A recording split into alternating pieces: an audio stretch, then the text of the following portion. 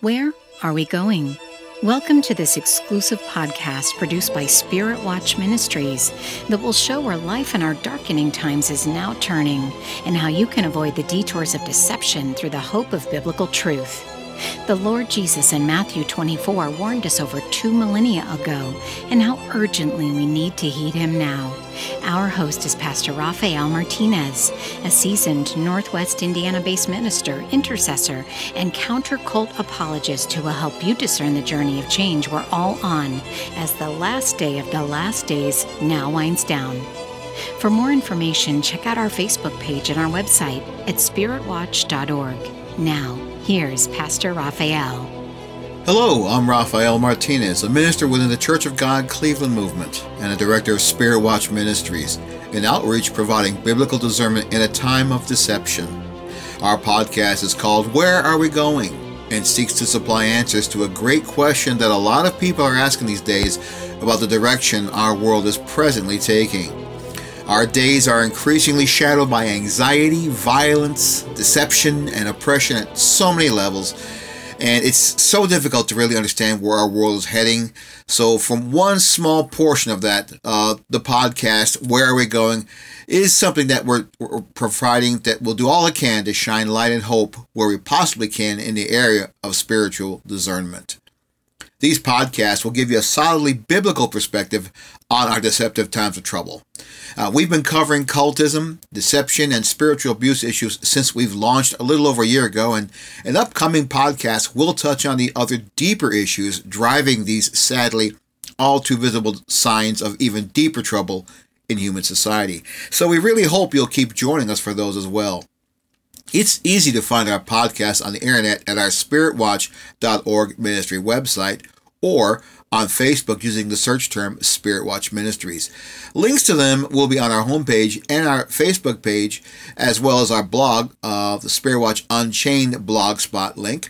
We'll post them all there for easy access with a couple of mouse clicks. So just bookmark us. Share the links with friends, family, your tax collectors, your teachers, your mechanics. Help us build our audience if we can. We're now currently being carried by both Amazon and Spotify as well. So we are so grateful to have folks coming from there, and we thank you for visiting us today. We hope that you'll find something worthy to listening and to bookmark us and come back again. We're pressing on with our ministry of discernment that focuses on the Xenos dwell movement that we've been talking about for some time here on the podcast. It's based in Columbus, Ohio. It's one of the most I think probably one of the most pernicious cults that you've probably never heard of. And we're hoping that as time goes by that you'll see why. If you still have not quite gotten down to the bottom of it, we think that our podcasts have tried our very best to provide balanced and sound information on that. So, and that stems from the work we were doing on me and Megan Cox from the Beyond Zion Foundation. We were doing work on a yet to be released documentary on Xenos last December, and that's going to be documenting the daily abuses and spiritual outrages that the movement has perpetuated for over 50 years there among untold thousands of idealistic young men and women who got involved in Xenos, got attracted to it after being recruited. They got involved with it as part of their own personal noble search for understanding and meaning and connection with God, and that's certainly nothing wrong with that. I think it's certainly a very laudable thing, but as they sought this connection with God, this kingdom, they only found themselves becoming slaves to an organization that's built by men to perpetuate their own little kingdoms. And the sad thing is they truly believe they're doing God's work in that effort. And it's really, just quite the opposites. So today's guest, is Steve Cardoza, who was an actual former leader in Xenos/Dwell, who emailed us a while back and who we're delighted to invite to a virtual studio here. We're hoping, that you're going to find his insights and sharing to be most informative as and I've really enjoyed visiting with him as well. So thanks for coming, Steve. Thanks for coming on the podcast today. All right, Raphael, thanks for having me. Yeah. Okay, great. So tell us a little more about who you are and what you're doing and why you're doing this. Yeah, my name is Steve Cardoza, and like you said, I was a leader in Xenos for, probably about 17 or 18 years. I was a member of the college ministry in the 90s, the adult ministry throughout the 2000s and 20-teens. Ended up leaving in 2018. The reason the reason I reached out to you actually was one of your podcasts a few weeks ago. I was listening to your podcast a few weeks ago, and you were talking to a woman who was kicked out for sexual sin. And as I was listening to your podcast, it just brought back a flood of memories. And then my wife and I both, independently had we both said, wow, we really have to reach out to Raphael and give him some background. Well, I'm glad you did. So I appreciate you doing that because, like I said, you shared a great insight into that dimension of things in Xenos that we definitely want to get into. But first of all, before we discuss that, how did you get involved in Xenos? What was your own, and I hate to use the term, but it speaks, what was your own career path there? How did you come to be a leader? I mean, everyone there is supposed to become leaders in some manner. So how did you end up going the direction you did there at Xenos? All right. Well, I'll just give a little bit of background on myself. So, prior to joining to Xenos, I was raised in the Catholic Church. When I was going through the confirmation process in the Catholic Church, we had to read some scriptures, and I was meeting with the priest. I was talking about the scriptures, and God just spoke to me through his word. So I remember reading the word and thinking to myself, if this is true, then this changes everything in my life. If these claims in the Bible are true, then this has to change how I live my life. And I remember talking to the priest about that, and we had a great discussion about it. He was really excited. Fast forward, 4 more years. I graduated high school. I started going to Ohio State. I had a friend from high school who invited me to check out her Bible study, and I still had that hunger for God. And I was like, sure, I'll come check out your Bible study. So I ended up, it ended up being Xenos. So I joined Xenos in the college ministry. The college ministry at that time in 1994 was pretty small. There was maybe 50, 60 people in it. Mm-hmm. Later on the next year in 1995, I ended up moving into a ministry house and, living with other Christians. I think, we had one summer we had 20 guys in our house, in a 4-bedroom house. Summer day. Yeah, 2 bedrooms, I'll tell you. It was really overcrowded. Yeah. But once I got into the house, and this, when you join the church initially, right? There's not so many meetings. You're maybe going to home church, and then they'll invite you to central teaching or vice versa. But pretty soon you're involved in those two main meetings, and they're weekly meetings. And then someone will start discipling you. Meaning they'll meet with you one-on-one to start studying the Bible and getting to know you. And then from there you get invited, and this is the path that I took, and this is the path that most people take. After you've been discipling with someone for a little bit, they'll invite you into the men's and women's study groups, which they also call cell groups.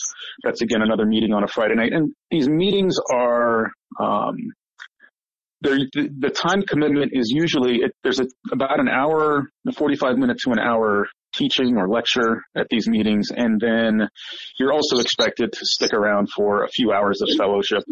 So they end up being like 3 or 4 hour blocks. So you've got a 3-hour block on Monday, 3-hour block on Thursday, for home church and CT. Then you've got a 3-hour block on Friday for your cell group. You're meeting with your discipler on Tuesday nights, and then after you've been around for a while, the first thing they try to do is to get you to reach out to as many friends and family members as you possibly can. You want to try to bring them in, because when you first join and you're excited about what you're learning, you're excited about your relationship with God, is when that's the best time to start doing evangelism, getting people excited around you. So they're working with you to strategize on how to bring your friends out to meetings, how to bring your family out to meetings, how to get them involved. And if they're not receptive, then you're encouraged not to spend any time with them. They won't tell you not to spend time with them, but they'll teach you to be strategic about it. They use the word strategy a lot. You want to be strategic in how you think through your relationships. So if someone's not being receptive to coming to meetings or to the gospel, then you don't want to waste your time on that person. You want to move on to someone else who's receptive. Interesting. So, meetings and gospel. That suddenly the gospel becomes the meetings, right? It does. It really does. And what happens, Xenos has a lot of, for decades, they've gotten, feedback that they or accusations that they separate people from families, right? And so Xenos vehemently denies we never teach that. We teach the opposite, that you should be involved with your families. But the culture that they have inside Xenos, as I was just describing, when you have your nights fill up, and then on Wednesdays they'll throw classes, and that's another 3-hour block of time. So especially in the student ministries, right? You very easily have every night of the week is completely booked, and your weekends, there's evangelism events, there's house events that you're not really able to skip, because they'll say that you're not required to go, but at the same time, there will be people challenging you if you miss any single meeting, right? Right. So there was a woman I was in home church with, and she's very high up in the church. She's what they call a division coordinator. So that's kind of a home church overseer. It's just below elder, but higher than a normal home church leader. And her favorite saying was, you make time for what's important to you. So if you're choosing not to come to a meeting, that's because it's not important to you, which is just such a black and white way of looking at the world, right? So it's a heart issue between you and God if you miss any of these meetings. And that can prevent you from being able to do things in the church, like teaching or leading or engaging in different ministries. There's different gates you have to pass through of commitment. So then they'll hold you back. So you really have to be very committed. And so what happens is that people get sucked in entirely into the church. So that they really aren't spending time with their old friends that are outside of the church unless they can get them into the church. They're not spending time with their family as much anymore. They're rarely seeing them. And that's because there's so much pressure to attend everything, and there's meetings that are happening all the time. So when the elders and the leaders are saying, we don't teach this, you may not teach it, but you developed a culture that results in that. So you're complicit. So. Yeah, exactly. So it starts with pretty much everyone joining, being treated as this potential leader. They're being groomed for it. They're creating this, they create this irresistible and spiritually romantic draw to be this cutting edge world changer, taking the cities for God. Everyone in Xenos is compelled to be upwardly mobile as a sign of spiritual growth, right? Exactly. Yes. Yeah. Yeah. So part of that draw is a powerful mandate for everyone to submit to leaders unreservedly, as to defer to their admonition and to confess freely whatever sin or secret or personal thought that you might require to make a spiritual ruling on their behavior. I mean, if you're a leader, that's what you're expected to do. So along the way, as you developed, as you become more of a leader, that was certainly what became loud and clear part of the marching orders for elders, right? Right. Correct. Yep. Yeah. So part of that then is something that you had to, wield quite often. I'm sure as you were, now before you became a full-blown leader, did you see, I'm certain you saw, I don't know if I've even asked that question. I'm certain you saw examples in which that took place. At that point, when you began seeing people being called out for sins and failings, at what point did you see any of that as maybe being overlap or inappropriate?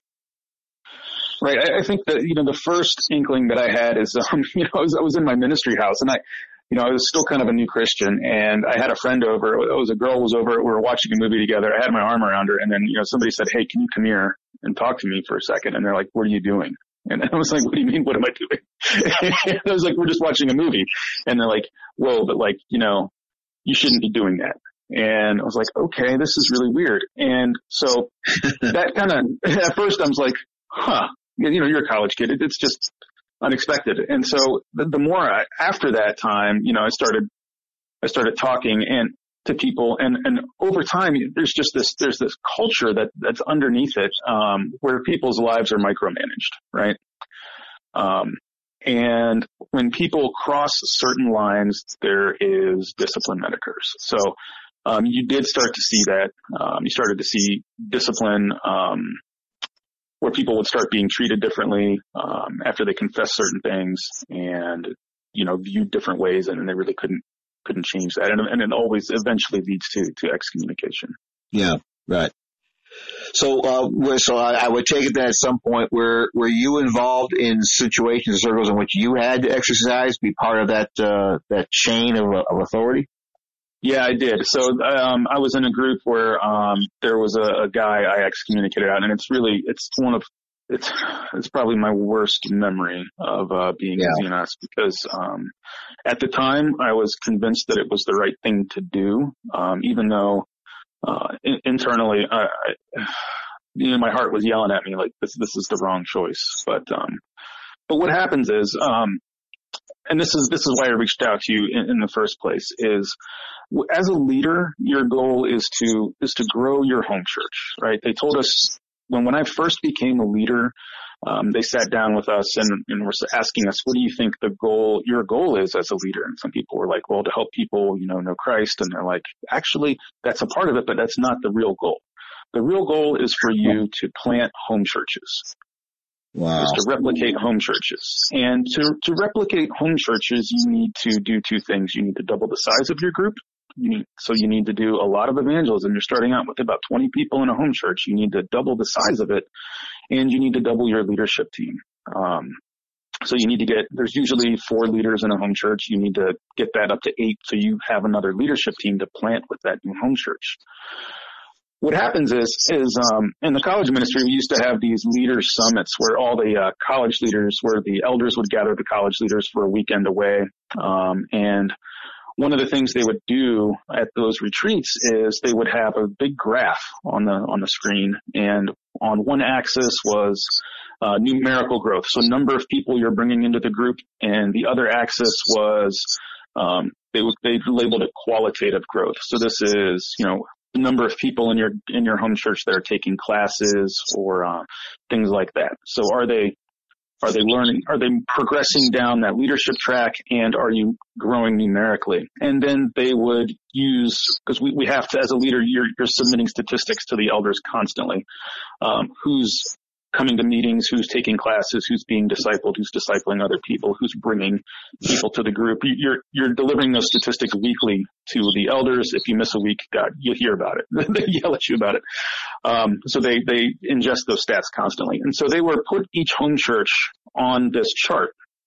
And if you weren't in the high growth and high quality quadrant, then if you were in a different quadrant, then you had some problems. And they would brainstorm about what those problems were. They'd ask you, do you need to raise the tension on people to bring more people out to the group? Do you need to raise the tension on people's lives to take more classes? And if you're like, well, we're doing everything we can and nothing seems to be changing, then the answer was, well, there's probably some sin in your group.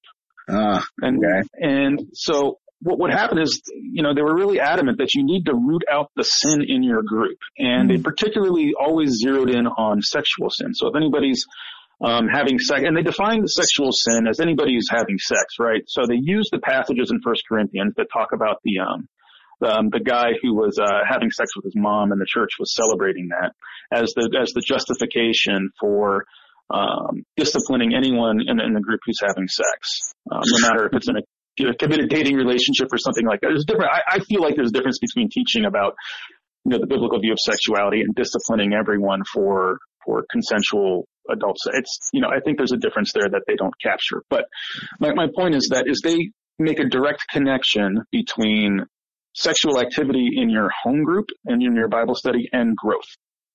And since growth is the goal, those sexual activities are preventing God from using your group. So you need to take action and discipline the person involved in that. And if they don't repent, if you confront them and they don't repent, it's really a 3-strike system. So you go to them individually and ask, and say, hey, you need to repent. And more than repenting, they need to stop doing it. So it's either like breaking up with their partner or or some other way to prove that they're not doing it anymore. And then if that doesn't happen, then you take one other brother or sister with you and you confront them. And if that doesn't change, then you would actually bring them in front of the actual church. You would sit them down in front of, you'd get all, 30, 40 people in your home church together. You bring this person in and you would tell the entire church what they were doing and all the gory details of it. Yeah. And then everybody's pleading with them like, oh, please change your mind. Please, don't do this. So already this is, you've crossed a line and just embarrassing these people entirely before the church, airing all of their dirty laundry to everybody.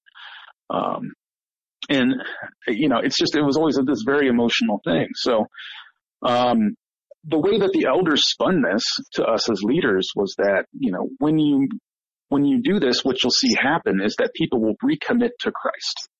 And that we usually see that the home church comes together after we do this discipline. The growth takes off exponentially again. And the end justifies the means, right? The end justifies the means. It becomes a good thing. And the person kicked out, they're never heard from again, right? You're supposed to not talk to them or engage with them unless it's about their sin.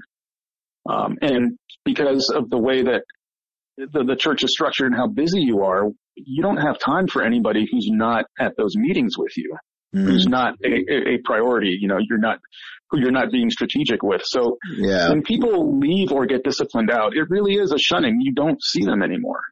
And then they feel very, very alone and trapped. Yeah, that would warm the heart of any Jehovah's Witness elder or any other cultic authority leader that does exactly the same thing, because shunning is to me the most evil sign of how damaging a group can be. And it seems like Xenos has developed this into a fine art. It's not a matter of shooting the wounded; it is just pushing them off the ambulance and just leaving them to crash out in a ditch somewhere, forgotten. Because that's basically what happens. It's death by attrition. It's not discipline. It's just complete death. It's not even redemptive. It's just to absolutely crush someone down. One of the things that happened is when I left the church in 2018.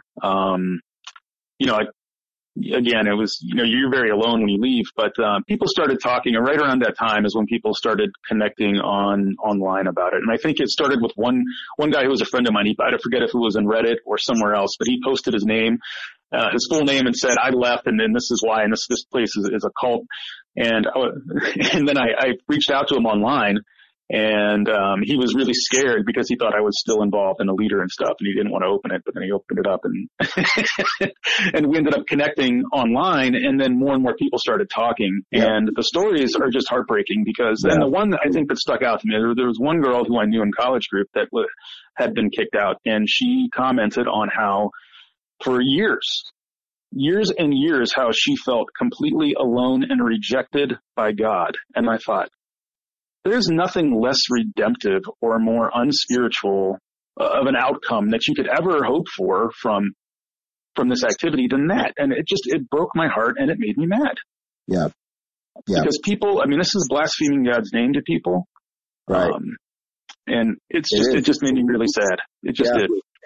Because in the end, it's that ambition, the loyalty, and submission to the authority of the group that's the mark of approval to Xenos. It's what you do for them. It's not the reflection of the character of Jesus Christ in love, grace, and humility. It's just being part of a cog, a very sharp, well-defined, high-spinning, high-output cog in the works to keep it rolling, to keep it moving at some level. That becomes really the issue. That is very much an indignant thing to hear, and it's one of the reasons, like I said, I'm involved with this. As a Christian minister, as one devoted to preaching the gospel and helping make disciples of Christ, I see this as probably one of the most ugliest forms of repression of the human spirit I've ever seen. Remnant Fellowship, and I've been battling them for 20 years. Remnant Fellowship is just as evil, but they're almost pikers compared to what Xenos is doing. Xenos has created this highly tuned and very effective machine of control that beggars description. I have rarely seen cults that much more damaging than Xenos. I mean, there are other cultic movements on campuses like the International Churches of Christ and Eastern Lightning and the Unification movement. Certainly was in its day just as bad, but they had multiple audiences they pulled through. I mean, Xenos is completely focused upon the idealism and the good graces of young people who are at that point in their lives, 19, 20, 21. They're the most open to changing their lives, to submitting. And I'm sure you saw as a leader over and over instances in which people just unreservedly gave their hearts to the organization and found that that's what they were doing. They were giving it to a machine and not to God. Right. Yeah. We were trusting these people who were, much older, much more mature, than us. They micromanage people's lives. When I was in college, Dennis, I was in the 90s, we're Gen X. Dennis used to do these exhortors where he'd take people out to other promising leaders in the college ministry. They'd go and visit other churches around the country, places like Calvary or Mars Hill, places like that. They would interview people there and then come back and present their findings to they'd call it a workers meeting. It was people who were involved in the cell groups. They would get them all together in the college ministry and they'd tell us their findings from the trips. And then the findings were always the same, is that no one is doing anything close to the level of ministry and commitment that Xenos has. That Xenos, and Dennis literally said that Xenos is maybe the only real church in America and possibly even the world at that meeting. And, every night there were teachings. It was always focused on the numbers, on our outreach and bringing people in. It was, one of his favorite teachings was, imagine you're at this party and everybody's, got a terminal illness, but you have the cure. You're the only one with the cure. What's the loving thing to do is to just spend your entire life, give everything you have to save as many people as you can. And so it was just this unbelievable amount of pressure to devote your entire life to this cause, and how they manipulated you. I mean, there's one of the papers I think that gets talked about a lot, is, Propositions on Christ community, or what is it? Propositions on Christ culture and career. It's just a career paper that was popular at the time. And it's basically like, you need to, it tells people that you need to stay in Columbus. And this was popular when our high school students were checking out, the college ministry before they were going to join, they would have teachings about this. And it's basically saying that, going away out of Columbus for college is a sin. You might not even be a believer if you would want to leave Columbus, if you would want to leave Xenos. God planted you here sovereignly. It's your duty to give your life to this. And so there's many, many people I knew that turned down scholarships, career opportunities to stay in the college ministry and sell their lives out. People who dropped out of college in order to do this work, this ministry. And then when they get older and they're in middle age and they're struggling with their careers, the church isn't there to help them anymore. And a lot of times they kick them out anyway. So people who have sacrificed so much for the church, there's no reciprocal commitment to those people. Right. It's really sad, Right. Right. It's ultimately that's again how things work in cults. I mean, you're only as good in the cult as you are useful and productive. I mean, there's a myth about people, when that's, I have an actual article on the website about that where I talk about the popular myths about cults. And one of those is that cults only go after the fearful, the weak, the feeble-minded, people who are ignorant. That's so completely wrong. Cults target the sharpest, most sensitive, most intellectual, most energetic individuals of society, because that's who they want energizing their structure, their system. And I'm sure as a leader going to all these institutes, that's something you kept hearing, right? You kept hearing that we need to keep people working, need to keep people busy. I think we mentioned, and I've heard this mentioned by others, is that one of the things that was used popularly as an illustration about the growth of Xenos is that what you really want to see the churches do is replicate like a cancer, like a virus. Mm-hmm. And, that was the teaching. It was like bacteria. If every person brought out just 2 people a year, and then those people each brought out 2, after 10 years, everybody in Ohio would be in Xenos or something like that. And then the next year, half of the East Coast. And that was the model that they were pushing constantly. And it's, it's like an Amway movement or like a pyramid scheme, that's kind of where it's that kind of business philosophy, right? Where if you just get 2 people and they get 2 people and, Yeah. And that's, and you think, well, if you're going to draw from what the Bible is, what a novel concept, draw from what the Bible says about church, about true Christian growth, you would look at the book of Acts and see how it actually happened. But it seems that, and as I was sharing with Katie last week, part of the things that we talked about, Katie Renneker, one of the things that we talked about is the fact that the whole culture underlying Xenos is more that of let's say that you've already mentioned, an organization, a corporate organization built on marketing itself relentlessly to a single focused demographic in such a way that everyone is called on to give ultimate sacrifices. And then when you're no longer useful, you're let out you're not let out the pasture, you're just cut off. Right. Yep. It's either 100% or nothing. That's really what it comes down to. Yeah, right.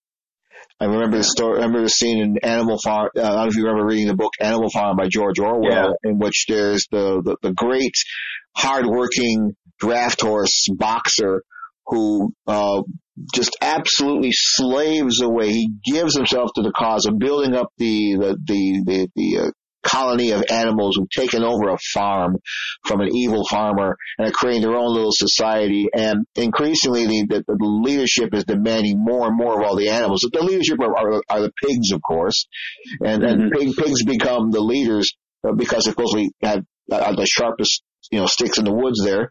And Boxer just becomes totally dominated by and enchanted by their continual cries for sacrifice, and he gives himself unceasingly to help build a windmill by dragging rocks that the animals cut out from a quarry, and he finally gets injured. His strength gives out, and in the end, they've all been reminded by the pig leadership, hey, we're going to take care of you. You're going to go out to pasture. You'll be taken care of. You can eat. You can rest.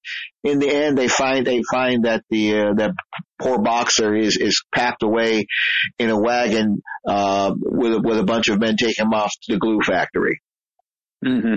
So it's a very very very sterile kind of business that authoritarianism will do to eliminate those who are no longer useful, and that sounds exactly what Xenos does. By using all this paperwork, all these different things that it uses to assess people, that's how the organization focuses on who's the weak, who are those who do not deserve to be among us anymore. And that's stemming to another bit of cult mind control. One of the 8 principles of cult mind control that Dr. Robert J. Lifton posited was that ultimately one of the things that you would see in that is one principle called the doctrine, the belief of doctrine over person. Your experience and who you are. I mean, not doctrine of person. I mean, let me repeat this. My manipulation. What is it? It's doctrine of person. It's the dispensing of existence. Okay.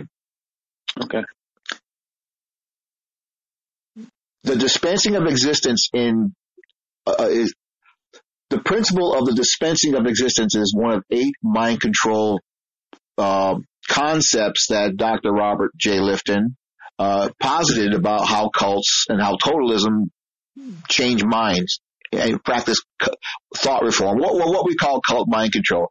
And the dispensing of existence means that a group has assumed to itself the divine right and the authority to determine whether or not a person is allowed to exist or even be allowed to be acknowledged as existing in a group. In other words, they can tell you whether you're sliced butter or whether you're just dirt.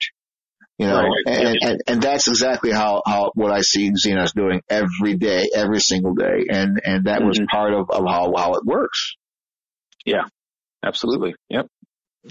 So as part of that process, and I know these are not easy things to talk about, I understand, but as part of that process, as part of the group of people who were called upon to exercise discipline as necessary, I understand you weren't alone in having to make these tough decisions. There were other people that had to abide by them and exercise authority that they were given up to or given to exercise. What were some of the other? Can you recall moments in which you met with other leaders talking about this very thing, and you found them hesitating or having the same crisis of conscience that you had in terms of actually exercising discipline? Were there other leaders that actually felt the same way you did? Yeah, I would say, the last home church I was involved in before I left, there was a guy I was studying with who had been in the college group when I was, and I would talk to him about my misgivings about this quite a bit, and he agreed with me on most of it, right? I mean, we would talk, he was in agreement about it. He'd nod his head and be like, yeah, I see that too. But what it comes down to is, usually what you would hear back from other leaders when you talk to it is like, well, no church is perfect. We all make mistakes, and where else are you going to go? Every church is going to have issues.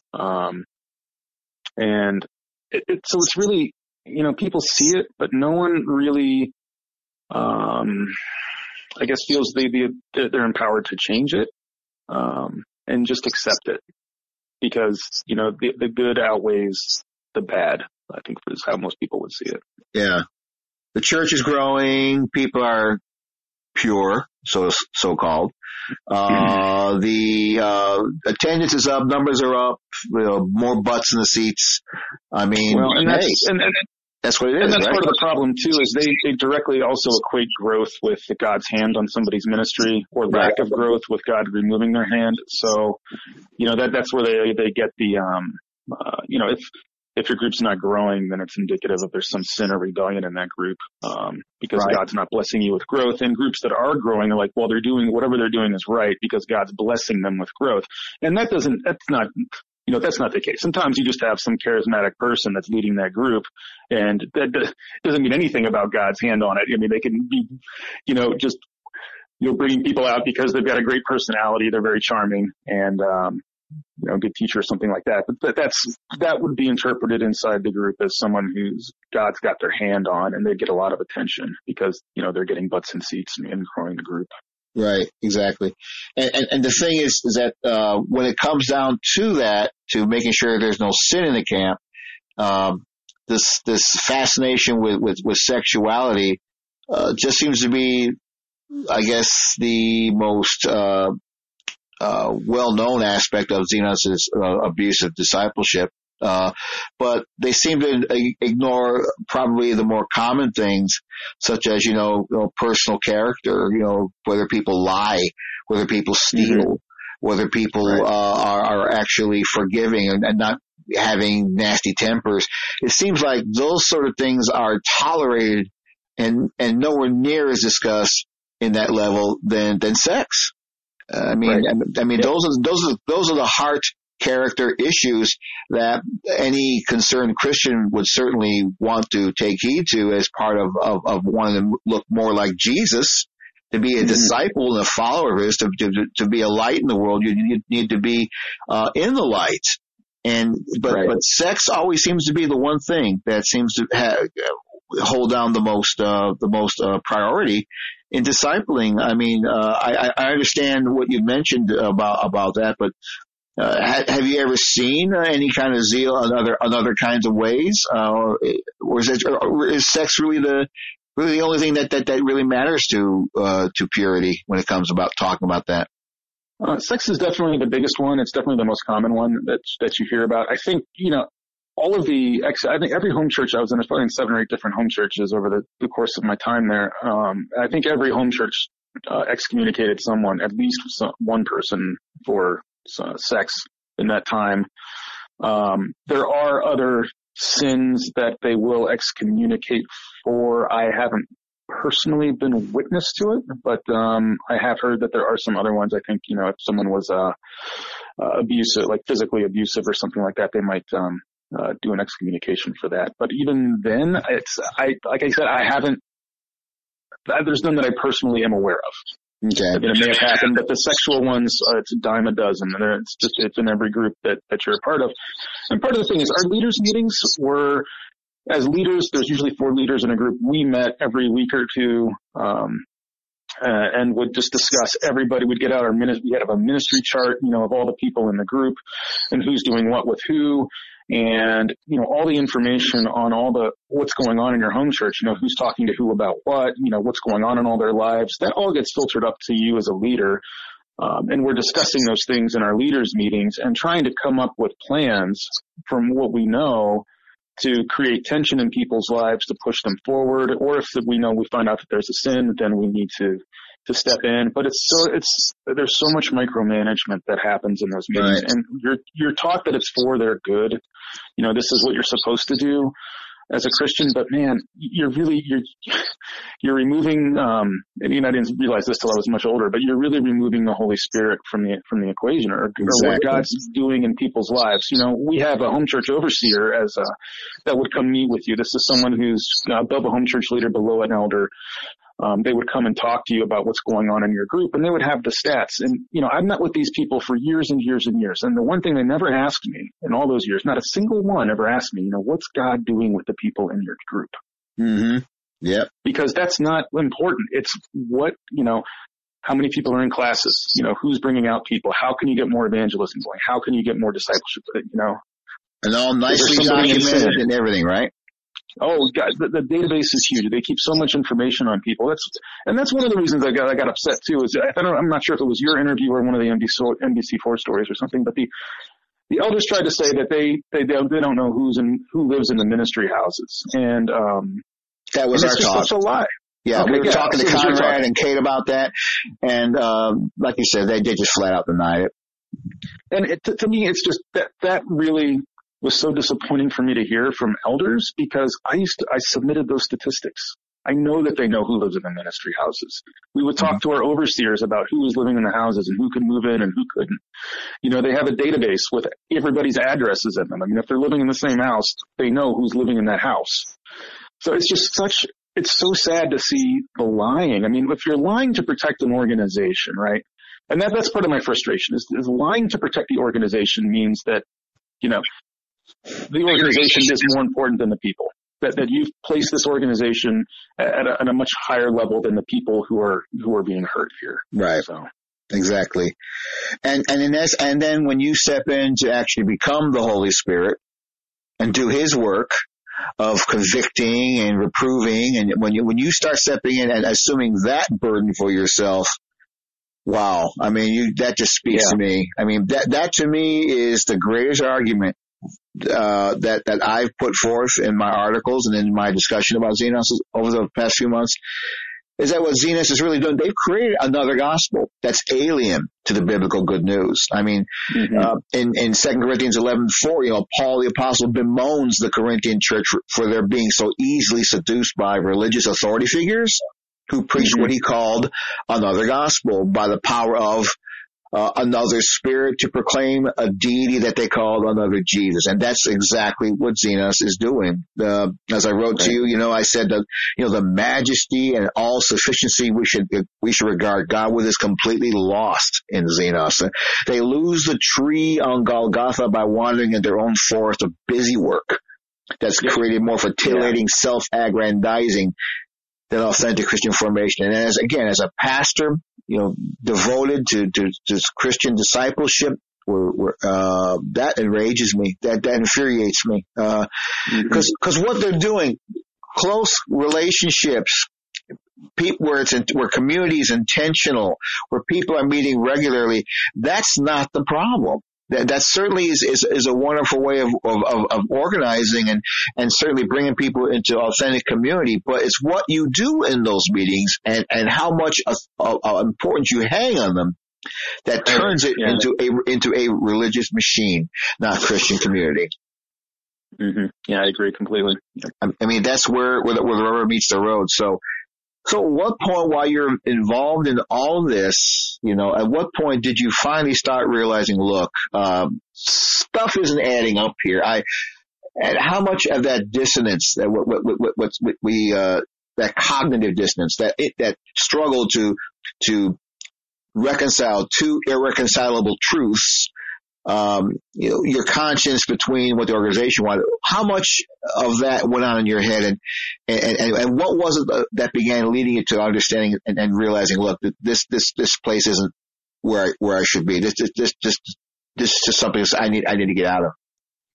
Well, unfortunately, I'm a very stubborn and committed person, so it took me a very long time to get to that point. Right. But the first thing that happened is when I was in the college ministry, there was a point where I had a complete panic attack, basically a nervous breakdown. At that point, I'm teaching every week. I'm going to school full time. I'm working 30 hours a week, and I'm going to 5 meetings a week on the weekends. So, it was a pressure cooker. And eventually I remember I was walking on campus and I felt like I was having a heart attack. And, I'm in my early 20s at this point. And the 2 kids had to carry me into the med center.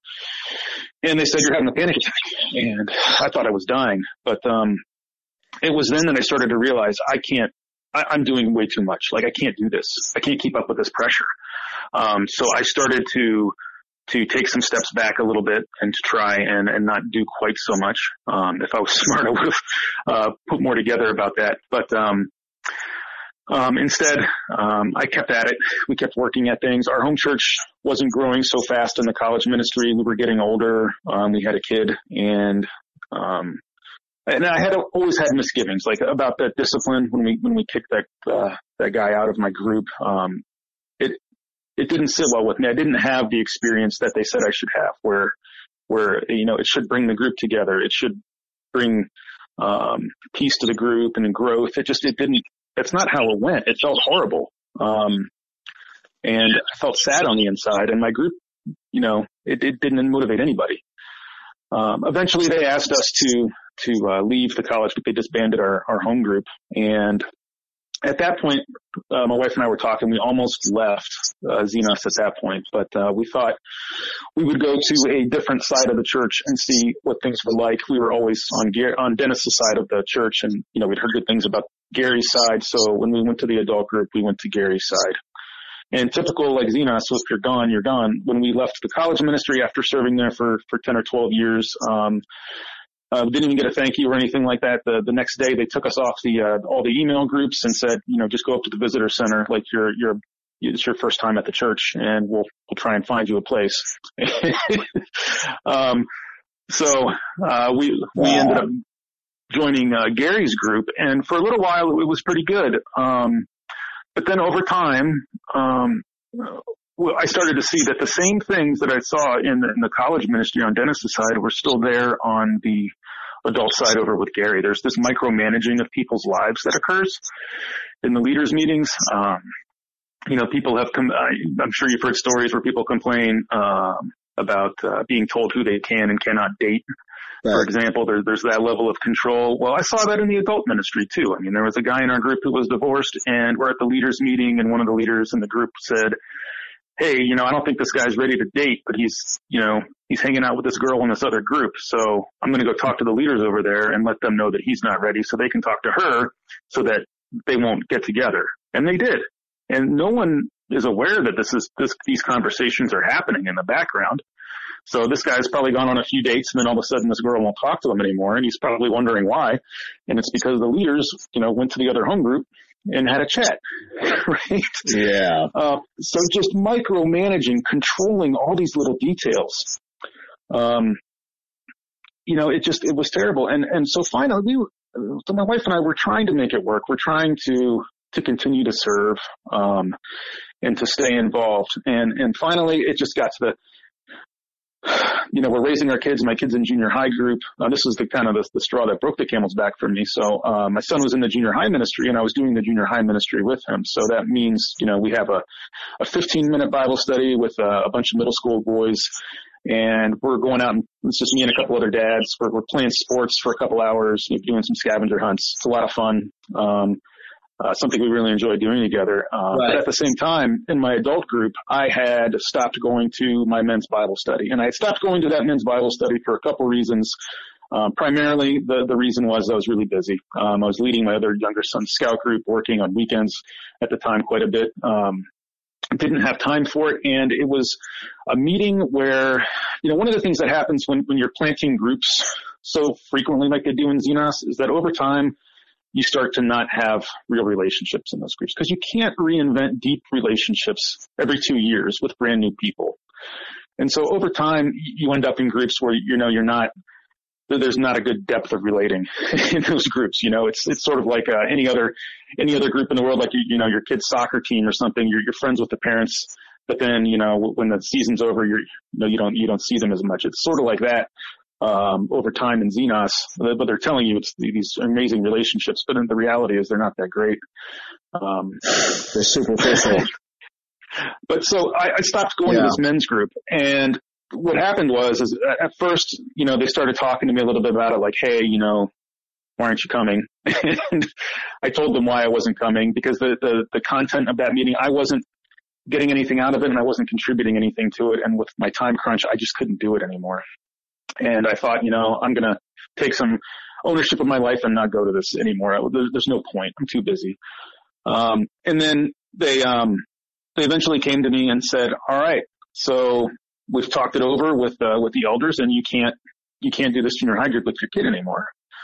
And I said, well, why not? And they said, well, because you're not committed, God can't speak through you anymore. That was what they told me. So because I'm still going to 2 meetings a week. I'm going to home church. I'm going to essential teaching. I just stopped going to my men's group.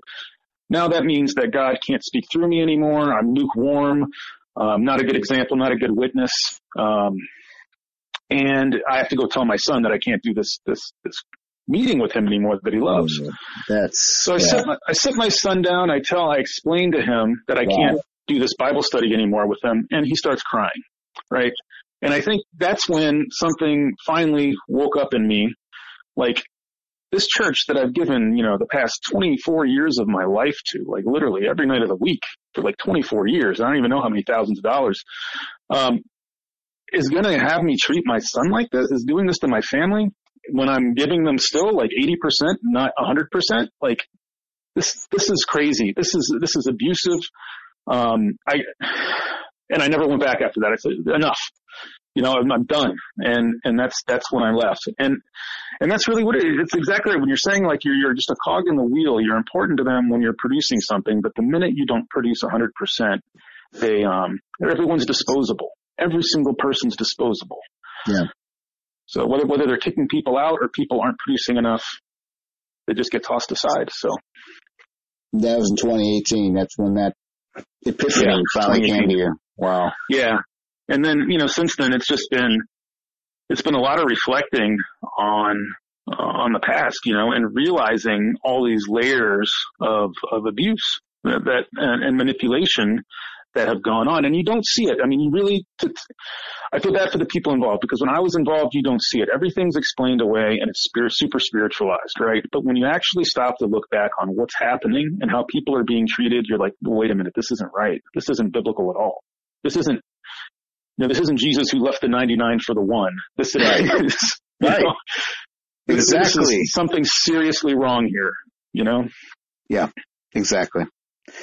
And at that point, there was, how did that impact your family? I mean, how are you guys doing with it all now? I mean, to be involved to that degree for so long, I mean, how it affect you guys? How are you guys doing with it now? The first year was really hard because when I left, my wife was still involved and she wasn't ready to leave. So she probably stayed on for about another year. My son really liked his high school group a lot and wanted to continue that. He continued that through he had one more year left in it, so I let him finish that out. And then, my wife and I, we had a lot of discussions for about a year about it. And then she also decided to leave.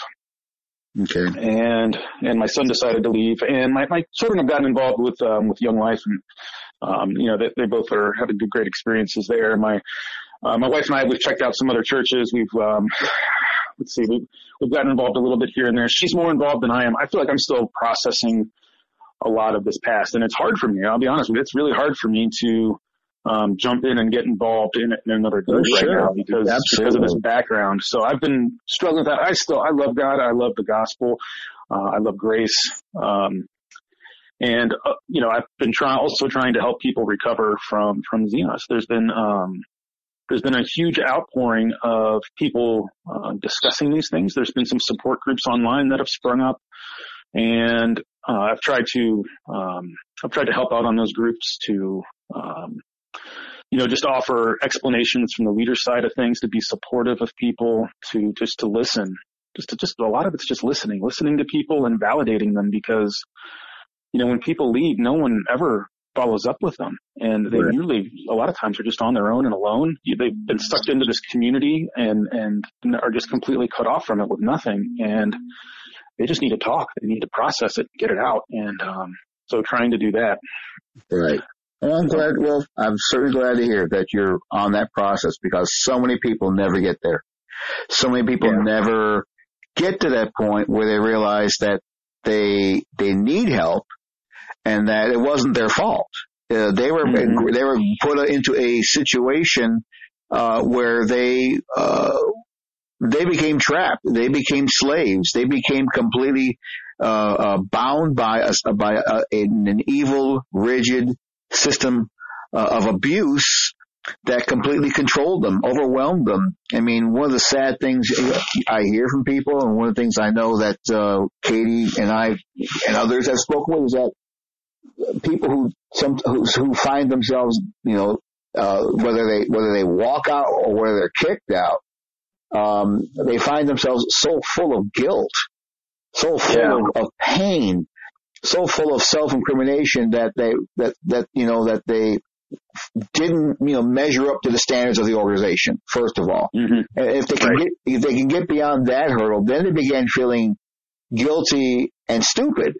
They began, how could I be so dumb? How could I be so completely spiritually inept to get involved? Well, that's not the point. That's something that I tell a lot of people struggling with that, is that, listen, you didn't go into this stupid.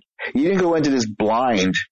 You went into this with a good heart, with a mind and a spirit that were set up to serve people. You had the right reasons for being there. You didn't count that people were going to lie to you and turn you into a slave and turn you into something that basically was just like I said, a drone. You became an object. You became, like you said, only functional, only valuable when you're functional. You didn't count on people treating you that way, but that's what happened. So that's the reason why, feeling bad about, feeling guilty should never be in the mind, because you didn't know. You didn't know what they were going to do. Nobody does. As they say, nobody joins a cult. They join a movement that's going to enrich themselves, change the world, bring them closer to God. They didn't go to become part of an evil system. They didn't. So no, not at all. Yeah, and I'm glad you're there. I'm glad you're able to share people that way. Oh, thank you. Yeah. So, well, I really appreciate you sharing us, and we intend to have you back to share a little more in the future. I appreciate you taking the time now. But as we close here, Steve, looking back at where you've been and the people that you've been forced to basically leave behind because they all shunned you. Is there something perhaps that maybe you'd like to say, maybe perhaps to those fellow leaders to those who you once discipled? Is there something you'd like to say to either populace or other, or something you'd just like to maybe share with them that maybe is your insight, and maybe you'd like to leave a message perhaps to those who may be listening? And by the way, you're all welcome. I'm glad you keep coming back and listening because I know you're there. So is there something you'd like to share? And I want to give you the floor for just a few more minutes to kind of have a chance to share that. All right, absolutely. So first, for anyone who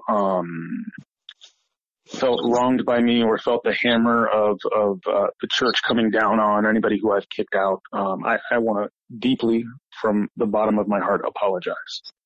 And if there's anything that I can do to talk to you, or if you want to talk to me, or if you want to just get together and chat any time, I would love that. I just feel bad about that. For the leaders in the church, I think that for the elders, I think they're in a state of denial about the issues in the church. I think that they try to paint the people who are speaking up online as the enemy.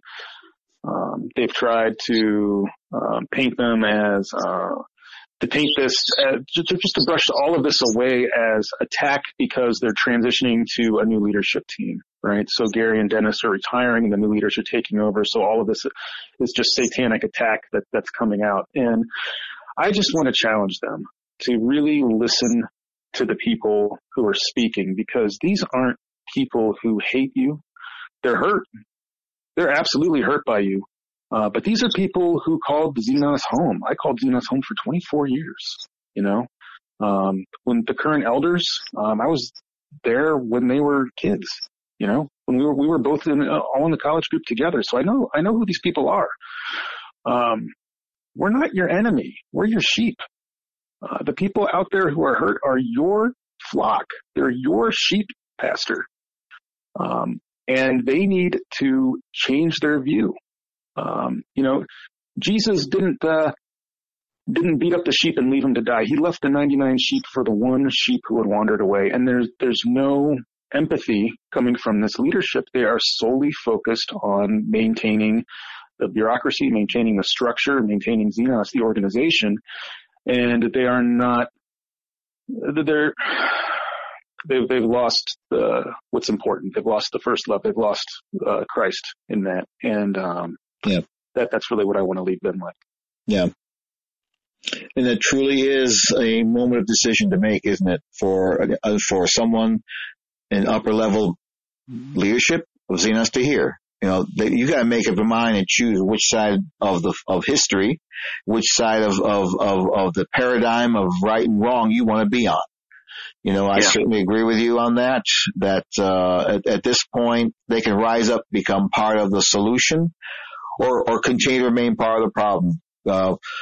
One thing's for sure, we're not going away. We're going to do all we can to keep providing voices, or keep providing a platform for the voices of people that approach us. If there's people out there who would like to offer your own insights by way of interview, we'd love to hear from you. Please email us, contact us, talk to us. Let us know how we can do that. And we'd love to keep hearing from you. We already have, I know several other people just from Xenos who are still lined up waiting to be interviewed, and we're getting to you.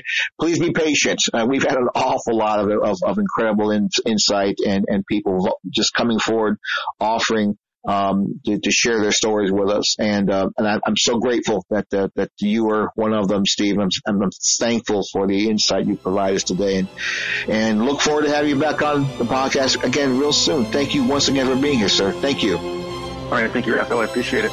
All right. Thanks for listening today as we explored just where are we going. Our prayer is that you have been encouraged and strengthened, and if necessary, challenged in your daily journey through life. Jesus is coming. You can fall with the night, or you can rise with the sun. The choice is yours. You can email us with questions and comments at feedback@spiritwatch.org. And if you need urgent personal spiritual help, email us at help@spiritwatch.org. We look forward to hearing from you. Please follow our podcasting at our Facebook page and our website at spiritwatch.org. This podcast is a production of Spiritwatch Ministries, taking heed that no man deceives you.